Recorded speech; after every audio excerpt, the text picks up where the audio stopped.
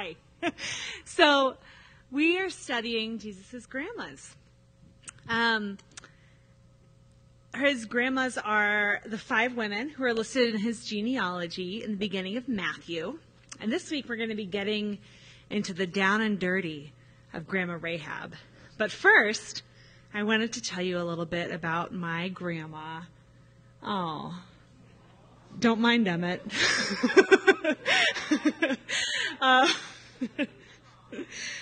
So when I think of my 88-year-old mama, I think of someone who has kissed me so often that I really did get my first on-the-mouth kiss from her.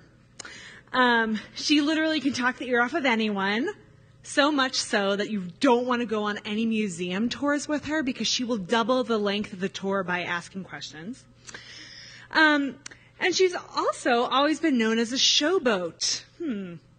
She has always loved to sing and play charades with all of us at family gatherings.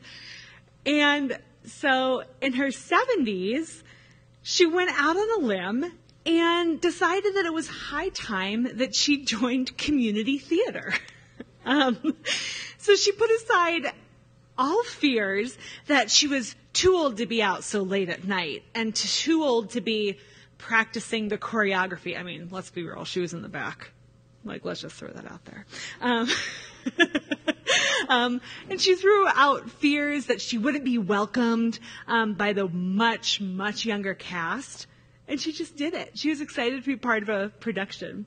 Now, of course, she was never content to just give a flat, straightforward performance. I mean, come on. The last show she was in was a musical adaptation of Titanic, in which she was a passenger.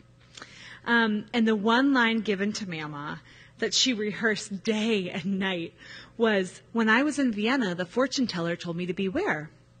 Now, when the script gives you the clue that your character was in Vienna, why not pretend that you were Austrian and upgrade your line a little bit to say, "When I was in Vienna, the fortune teller told me to beware."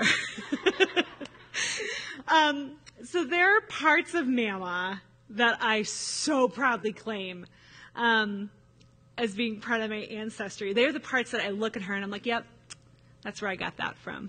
But there are also parts of my family legacy that I don't really want to have anything to do with. When we were little kids, we would spend our summers out in Pittsburgh with my grandparents, and she would always tell us stories. And she would tell us a story which, I don't know what she thought the point of it was, but she used to tell us a story when she was a little girl growing up on the family chicken farm.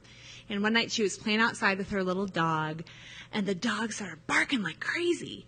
And he took off and ran probably a good quarter mile. Like they had a lot of land, like a good quarter mile out to the cow pasture. And she chased after him, caught up with him right as they got to the edge of the cow pasture. And she looked up, and there was a giant KKK rally happening in the cow pasture. When we were little, I don't think we got it. Like, I was always just like, wow, isn't that crazy? Mama saw a KKK rally, and oh, that's weird. Great Grandpa Joe must just, maybe he didn't know they were meeting in the cow pasture. But now that I'm older, and I think looking into it, we've realized that Great Grandpa Joe was part of the KKK. And he hosted that rally because he was helping to plan a big march down the center of their little town that was a suburb of Pittsburgh against Polish and Catholic immigrants. So I wasn't able to pick my ancestors. Okay, fine. Yeah, I'm proud to look back at a line of women who were chatty Cathys, who were hospitable, who were showboats. But I don't want to be associated with KKK members. No, thank you. The only person who has ever been able to choose the lineage behind their birth was Jesus. He was fully God. He got to do that. And he, oddly enough, did not choose the perfect lineage of royals and saints and warriors. He chose some really scandalous people. He chose people who remind us that we're all in the same boat, that your past and your family can be horribly covered in sin, but you're welcome in the kingdom. God exposed Jesus' scandalous past for a reason. Starting in his family history, we begin to see that Jesus is relatable. If your family's messed up, okay, great. Jesus was too. You can talk to him about it. He gets it. And we also see in Jesus that we are not to be dishonored by our family histories.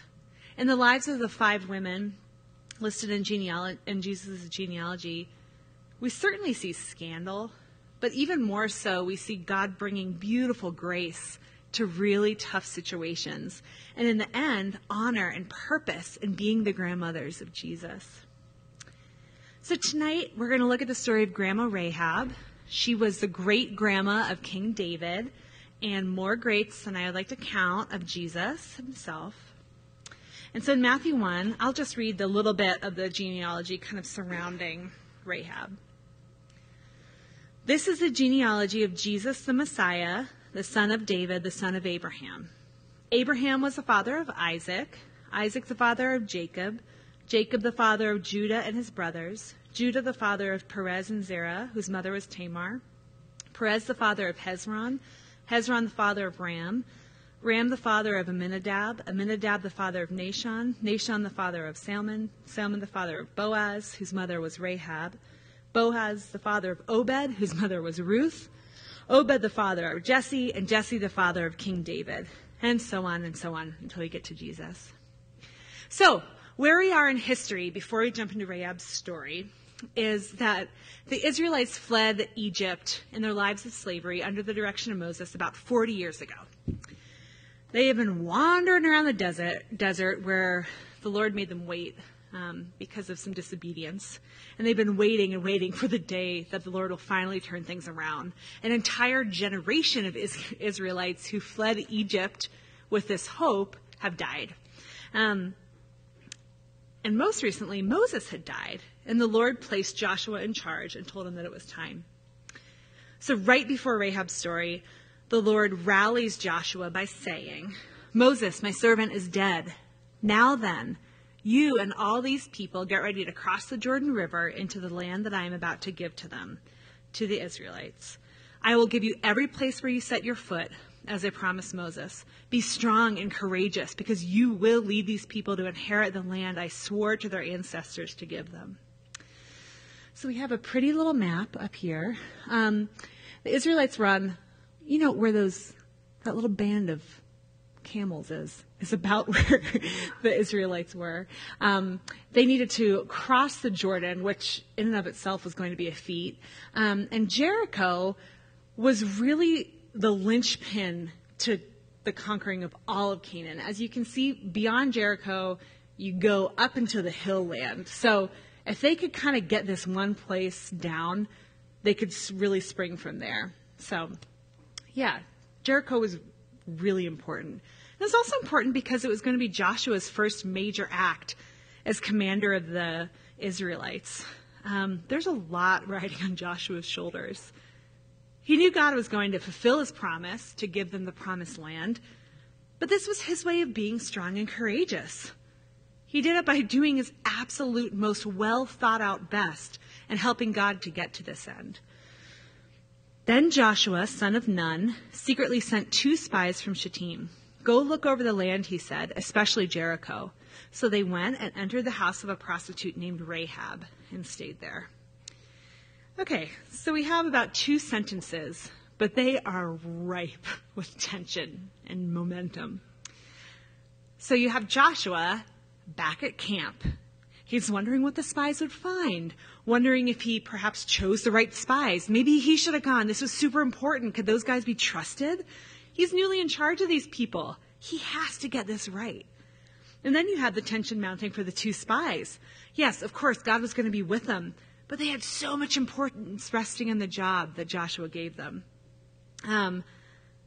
Think of in your job, if you ever get like a new boss or manager and you're like, oh crap, I need to look really good in front of them. And if they ask you to do something special, especially if they choose you instead of coworkers, you're going to do your best to like really prove yourself. And that was kind of the boat they were in too.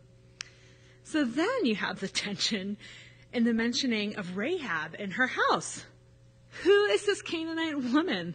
All we know is that she's an outsider, Canaanite, and a prostitute. Well, that sounds like a great combo. Is her home a safe place? Is she reliable? She's certainly used to compromising things for the sake of money. Will this be the case here? Also, side note, the house of a prostitute was actually a really good place to be low profile in. A lot of prostitutes in that day and age were innkeepers as well, because it was kind of like an inn with benefits. There were many things at your fingertips. So, the king of Jericho was told, look, some of the Israelites have come here tonight to spy out the land. So the king of Jericho sent this message to Rahab. Bring out the men who came to you and entered your house, because they have come to spy out the whole land. Well, crap. The tension's mounting even more. So now we see that someone immediately ratted them out. Who was it? Was it Rahab? Maybe. Was it a fellow guest? Was it someone hanging out at the wall or the gates? This is not shaping up well. How are the boys going to get out of this one?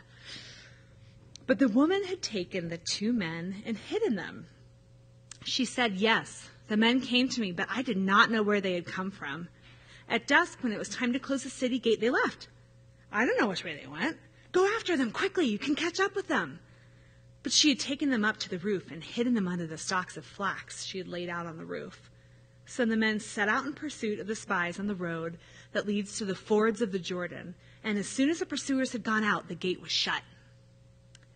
Wow, all of this tension mounting to this point. Now this could have been when all of our doubts were confirmed about this Canaanite harlot. This could have been the time when she covered her butt and defended her home and turned the guys in. This could have turned into a story that was all about the daring James Bond-esque escape of the spies, who in their wild escape proved to all that God was bigger than Canaan, that God is a God who gets us out of tight spaces, and that Joshua really had chosen the right guys for the job. Yeah, conquest. But no, God has other plans. He takes all of the suspense and kind of like derails it onto this little side story of a prostitute named Rahab. So we're on the edge of our seats wondering how God's going to reward the Israelites after years of waiting. We're wondering how Joshua is going to navigate this first step into the promised land. We're wondering how the covert mission of the spies is going to play out. And God takes all that momentum and puts it onto Rahab.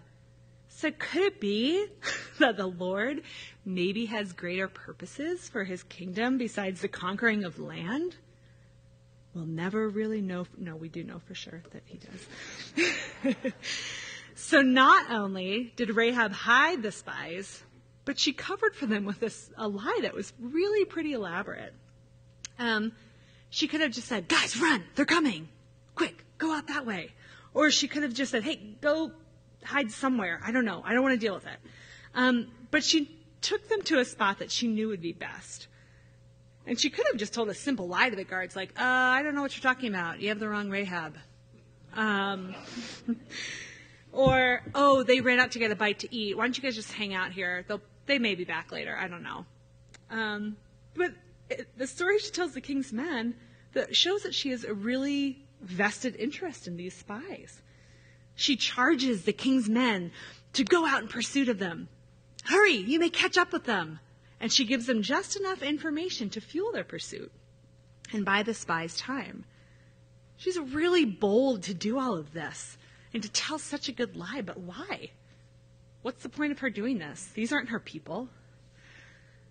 Before the spies lay down for the night, she went up on the roof and said to them, I know that the Lord has given you this land and that a great fear of you has fallen on us, so that all who live in this country are melting in fear because of you. We have heard how the Lord dried up the water of the Red Sea for you when you came out of Egypt, and what you did to Sihon and Og, the two kings of the Amorites east of the Jordan, whom you completely destroyed. When we heard of it, our hearts melted in fear, and everyone's courage failed because of you. For the Lord your God is God in heaven above and on the earth below. Okay, this is it. This is why she acted so boldly. She was acting totally out of fear, and a fear that had taken time to mount over 40 years. So the Lord had dried up the water of the Red Sea 40 years ago so that the Israelites could escape Pharaoh. Somewhere in that time frame, they totally demolished Sihon and Og. Both of these kings came out into the desert. They didn't want the Israelites coming through their land. They came out in the desert with their armies to stand their ground, and God was like, no, don't even worry about it. In the case of Og, God told Moses, don't be afraid of him, for I've handed him over to you with his whole army and his land. And the Israelites decimated them. So, for all the people of Jericho know, this rogue nation with their mighty God just went AWOL somewhere in the desert for 40 years, and they're now popping up a few miles away. Crap! That's 40 years of legend and fear mounting, and now they're right outside their doorstep. So the crazy thing to me is that Rahab says that all of their hearts melted in fear, and everyone's courage failed. So how was everyone else responding? Well, we know the king of Jericho was trying to squash the spies and find them. But what was the rest of the city like? Were people boarding up their houses? Were they getting weapons? Were they stockpiling things? Were they arming their kids? Were people fleeing? Like, this was probably a pretty hectic and crazy fear-based time in this town. And all we see is Rahab's response. So she takes these feelings of melting in fear, and she steps out in faith. And she sees the true nature of the Lord when she does so. The fear of the Lord is the beginning of knowledge, and we see that 100 times over in Rahab. She describes her fear and her courage melting, and immediately follows it up with, for the Lord your God is God in heaven above and on the earth below. She was not frozen in her fear, but took the little bits of information that she had heard about the God of the Israelites, and she let it in. And I believe that God revealed himself to her in that time of vulnerability so that she could proclaim who he was. He chose her. He knew that her heart was ready to do that, and he gave her this opportunity.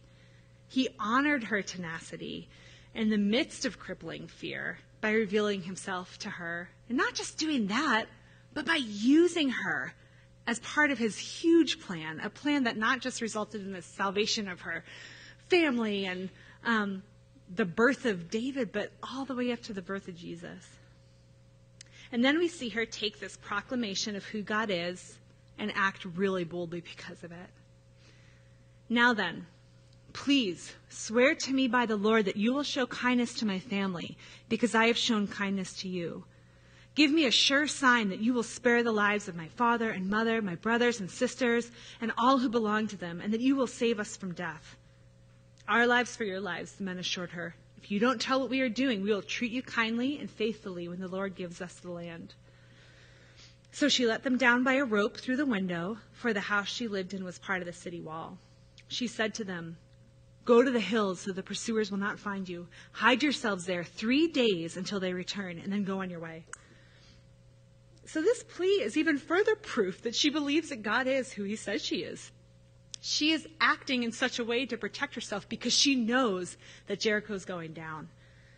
Even in the action to protect her family, I think the Lord is showing us that the kingdom is really kind of unpredictable and not what you expect. Not only would a prostitute be one of Jesus' grandmas, but a prostitute who I would assume maybe was on the outs with her family, or that she was at least a family member who you were like, yeah, she's doing fine. She's working in the hospitality industry now. So, yeah, she's great. Don't worry about it. But the fact that she was the one whose simple act of faith saved her entire family is Beautiful. That's the kingdom. That's what Jesus is all about. Now the men had said to her, "This oath you made us swear will not be binding on us, unless when we enter the land you have tied this scarlet cord in the window through which you let us down, and unless you have brought your father and mother, your brothers, and all your family into your house. If any of them go outside your house into the street, their blood will be on their own heads. We will not be responsible. As for those who are in the house with you, their blood will be on our head if a hand is laid on them. But if you tell what we're doing, we will be released from the oath you made us swear." "Agreed," she replied. "Let it be as you say." So she sent them away, and they departed, and she tied the scarlet cord in the window. When they left, they went to the hills and stayed there 3 days, until the pursuers had searched all along the road and returned without finding them. Then the 2 men started back. They went down out of the hills, forded the river, and came to Joshua, son of Nun, and told him everything that had happened to them. They said to Joshua, "The Lord has surely given the whole land into our hands. All the people are melting in fear because of us." So I think it's cool that all we are given about the major mission that Joshua's spies went on, remember he said, "Go, spy out the whole land of Canaan, and especially Jericho." All we know is they made it into Rahab's house for the night, and her words gave them all they needed. That was it. That was their mission. All they needed to report back to Joshua. All they told him were the words that Rahab gave them. All the people are melting in fear because of us. So Rahab and Joshua's stories point to the same truth about our relationship with God. That sometimes he will give us amazing direction and signs, and sometimes he will just say, "Be strong and courageous and know that I'm with you." And this is why I think we stop and witness the story of Rahab in the midst of all the mounting suspense in the story of Joshua. When Moses was first called to lead the Israelites, man, he was called to act in faith, but he was given a lot of help with that faith. If you think about Moses, he was given pillars of smoke and fire, burning bushes, staffs turning into snakes, water turning into blood, firstborn sons dying. And Joshua, poor guy, right off the bat, wasn't given any of those physical signs. Just the Lord telling him, "Be strong and courageous and know that I am with you." And Rahab did the same thing. And she didn't even hear directly from God. She was working off of 40 years of hearsay. She was called to take the little that she had overheard about the God of the Israelites and act in faith. And the Lord was faithful to Rahab, her family, and the Israelites. After this brief story, the Israelites enter Canaan. God again splits the Jordan. Well, it wasn't the Jordan the first time, but he splits a body of water for them to walk through on dry land. And then they do the big march around Jericho for 7 days, and then it all comes crumbling down, and then they burn it and kill everyone. And it happened. They were in there. And God was faithful to Rahab. Later on in Joshua, after all that happens, it says, "The city and all that is in it are to be devoted to the Lord. Only Rahab the prostitute and all who are with her in her house shall be spared, because she hid the spies we sent." So the young men who had done the spying went in and brought out Rahab, her father and mother and brothers, and all who belonged to her. They brought out her entire family and put them in a place outside the camp of Israel. But Joshua spared Rahab the prostitute with her family and all who belonged to her, because she hid the men Joshua had sent as spies to Jericho, and she lives among the Israelites to this day. So why? I think we know why her story was put in that part of Joshua, but why choose her to be part of Jesus' genealogy? The first reason why is Rahab's story shows us who the kingdom of God is for. You aren't welcomed into the kingdom of God because of your wealth or reputation or blamelessness. If Rahab can be welcomed into the kingdom and used by God, then so can I, the great-granddaughter of a KKK member. So, if we know who the kingdom of God is for and who it's not for, why? What's the point of it? Why is the kingdom of God for people like Rahab and people like me? Well, I think Rahab shows us that we cannot become a new creation in the Lord unless we first fear the Lord and humbly accept him as Savior. I think that God is constantly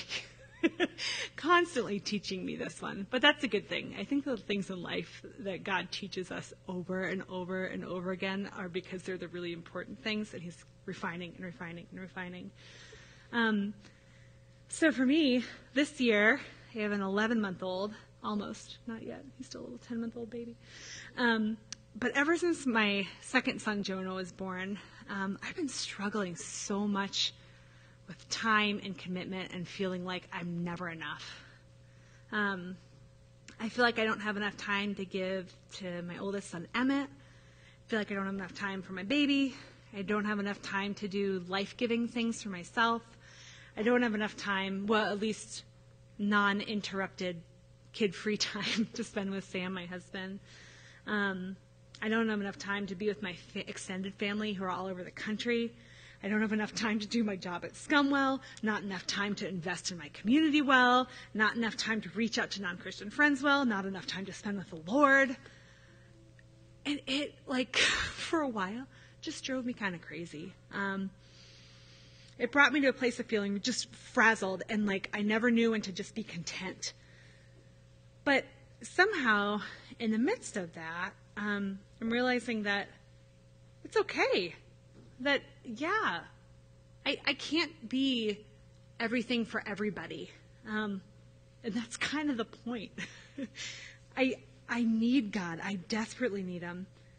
I need to talk with him all day to show me how to spend my time.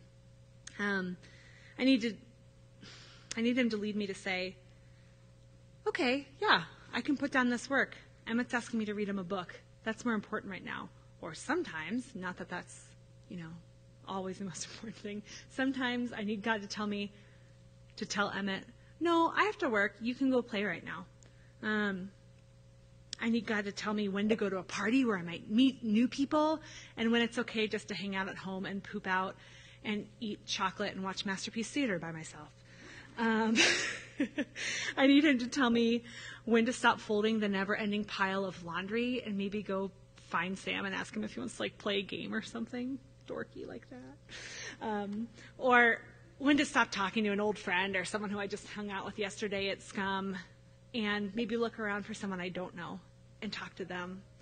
I also need him to tell me when to not feel guilty at Scum when I end up ignoring the entire room of people because there was one person who really needed me to listen to them.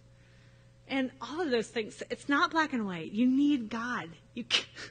I need God. I can't do it without him. So what now? Okay, if our identity is in Christ and not on our own abilities, what do? How do we respond? Well, I think we do our best, like Rahab, to act on what we know, to act in our faith that God is Lord of heaven above and earth below. Hebrews 10:39 says, "But we do not belong to those who shrink back and are destroyed, but to those who have faith and are saved." James 2:17, "Faith by itself, if it is not accompanied by action, is dead." 1 Timothy 6:12, "Fight the good fight of the faith. Take hold of the eternal life to which you are called." So how can we take what we know about God and act on it? Well, one thing all of you can do that I don't have to do. Just kidding. I have to do it. Okay, if you're unsure of what people think of you, or if they even really want you around, stop. What do you know about God? Start there. We know that he made us to be a new creation in him, and we know that he made us to be parts of a body, each in need of each other. So you can act on that. Even if you can't control exactly how someone's going to respond, you can show up to things. You can go out on a limb and share a little bit about your past with someone, or pray before you enter a room and say, God, who do you want me to talk to? And what do you want me to say? And when do you want me to shut up and just listen? For me, personally, another thing is I get really overwhelmingly sad about the stories that constantly cover my Facebook newsfeed. And I noticed that my gut response is to let them bring me to a point of despair. I don't know why God lets that happen. Okay, just if you don't know what to do with it, just set it aside, gloss over it, go to a video of people making food quickly, or go look at that baby, or, I don't know. Oh, look, we're doing an event at Scum. Fun. But is that me acting in faith or me being frozen in fear? In my scared response, I think I may be forgetting what I know, that God is Lord of heaven above and on earth below. And so what do I do? I don't know. Yeah, I can start with prayer. And hear this, I'm not saying that just stopping at hashtag pray for Paris or hashtag pray for San Bernardino is enough, and that's the only thing Christians can do. I'm not saying that. But for me, maybe that's where I can start. Maybe I can open my eyes and not scroll really quickly. Maybe I can work up to actually opening the article when I feel like it, but the headline is enough for me to cope with right now. And maybe I can just bring my overwhelming sadness in response to God and trust in Romans 8 when it says, the Spirit helps us in our weakness. We do not know what we ought to pray for, but the Spirit himself intercedes for us through wordless groans. Man, that's beautiful. That's like guttural. And the Spirit does that for us.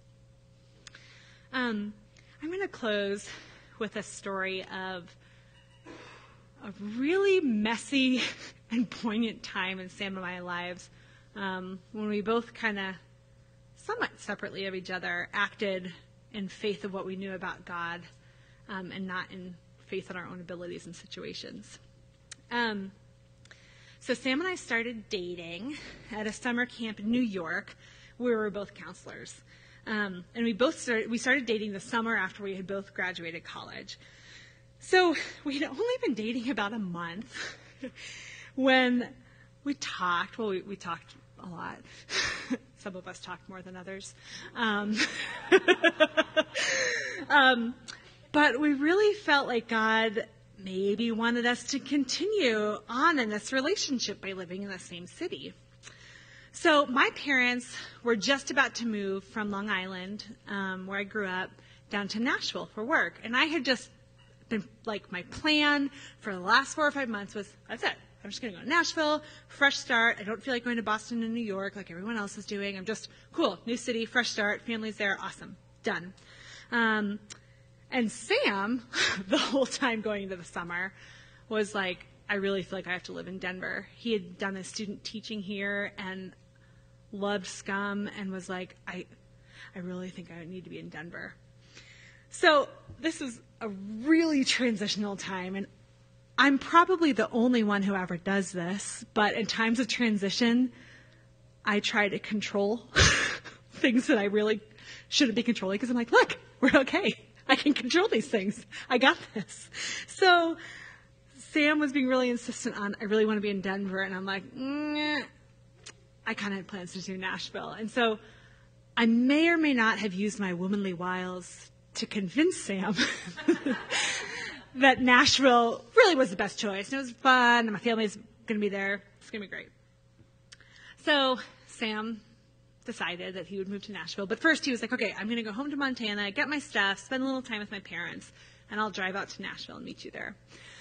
So he does that, and then on his way driving to Nashville, he stops in Denver for a couple days and stays with Ryro, Jesse's buddy, who's talked here before.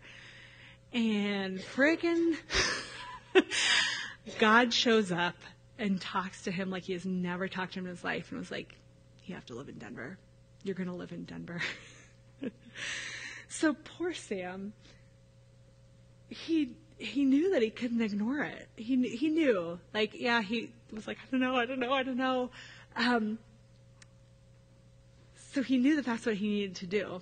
Now, meanwhile, he also knew that we sucked at long-distance relationships. Because remember when I talked about the person who might like to talk more than the other person? Said person often felt like if she did not, he or she, okay, it was me, that if she was apart from Sam, that, dang it, she needed to talk to him every day, and that was going to be their point of connection. And meanwhile, Sam's like, hi, what could you possibly have to tell me today that you didn't have to tell me yesterday? So he kind of knew, like, I'm not going to force her or hang, like, our relationship over her head, but I kind of know this isn't going to work out.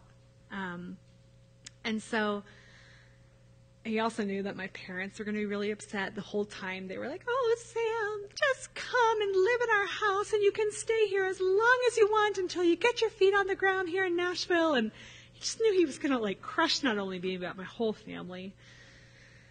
So he drove all the way to Nashville, and he told me that he loved me. And then he told me that God was calling him to Denver, and he was going to leave in a week or two. So after a lot of tears and, I don't know, a lot of drama and, like, maybe we shouldn't hold hands while you're here because I really love you, but we're probably not going to end up together. Like after so many emotions, I was faced with a really messy decision. And again, Sam never said, you need to come. If I left, I would leave my parents and my little sister who had just started college in Nashville. I would risk getting to Denver and not liking it. I was an East Coast girl. I had never, I don't know, I had been to Pittsburgh. One time I went to Chicago. That was about as far west as I had gone. I had no clue where to live or how to get around the city or where my job would be. We had freaking been dating for 2 months at this point. This guy could turn out to be a freak on a leash once we got to Denver. And he did, but he was still great. No. And then I had all of my college friends, most of whom weren't Christians, but they were encouraging me to be a strong, independent woman who let her man woo her and who did not run across the country just for a boy. That is stupid and naive. But in the end, I chose to risk it and come here to be with him, not just because he has always been my dreamboat, but because of the little that I did know, that the Lord's plans for me were for me to prosper and not be harmed, and that the Lord told me not to worry because he would always be with me. And because, as my dad encouraged me, if this guy's willing to follow God more than he's willing to follow you, then he's a man worthy of following. So I hope that in the story of Rahab and in some of my weird side anecdotes, that you were able to learn a little bit more about who Jesus came for, why he came, and how we should respond to his coming from his dear old grandma Rahab. My prayer for all of us in response to her story is the same prayer that Paul had for the Thessalonians. With this in mind, I constantly pray for you that our God may make you worthy of his calling and that by his power he may bring to fruition your every desire for goodness and your every deed prompted by faith. Let's pray. Oh, Lord, we love you. We thank you for giving us enough. Well, way, way, way more than enough. But thank you for giving us enough to act on.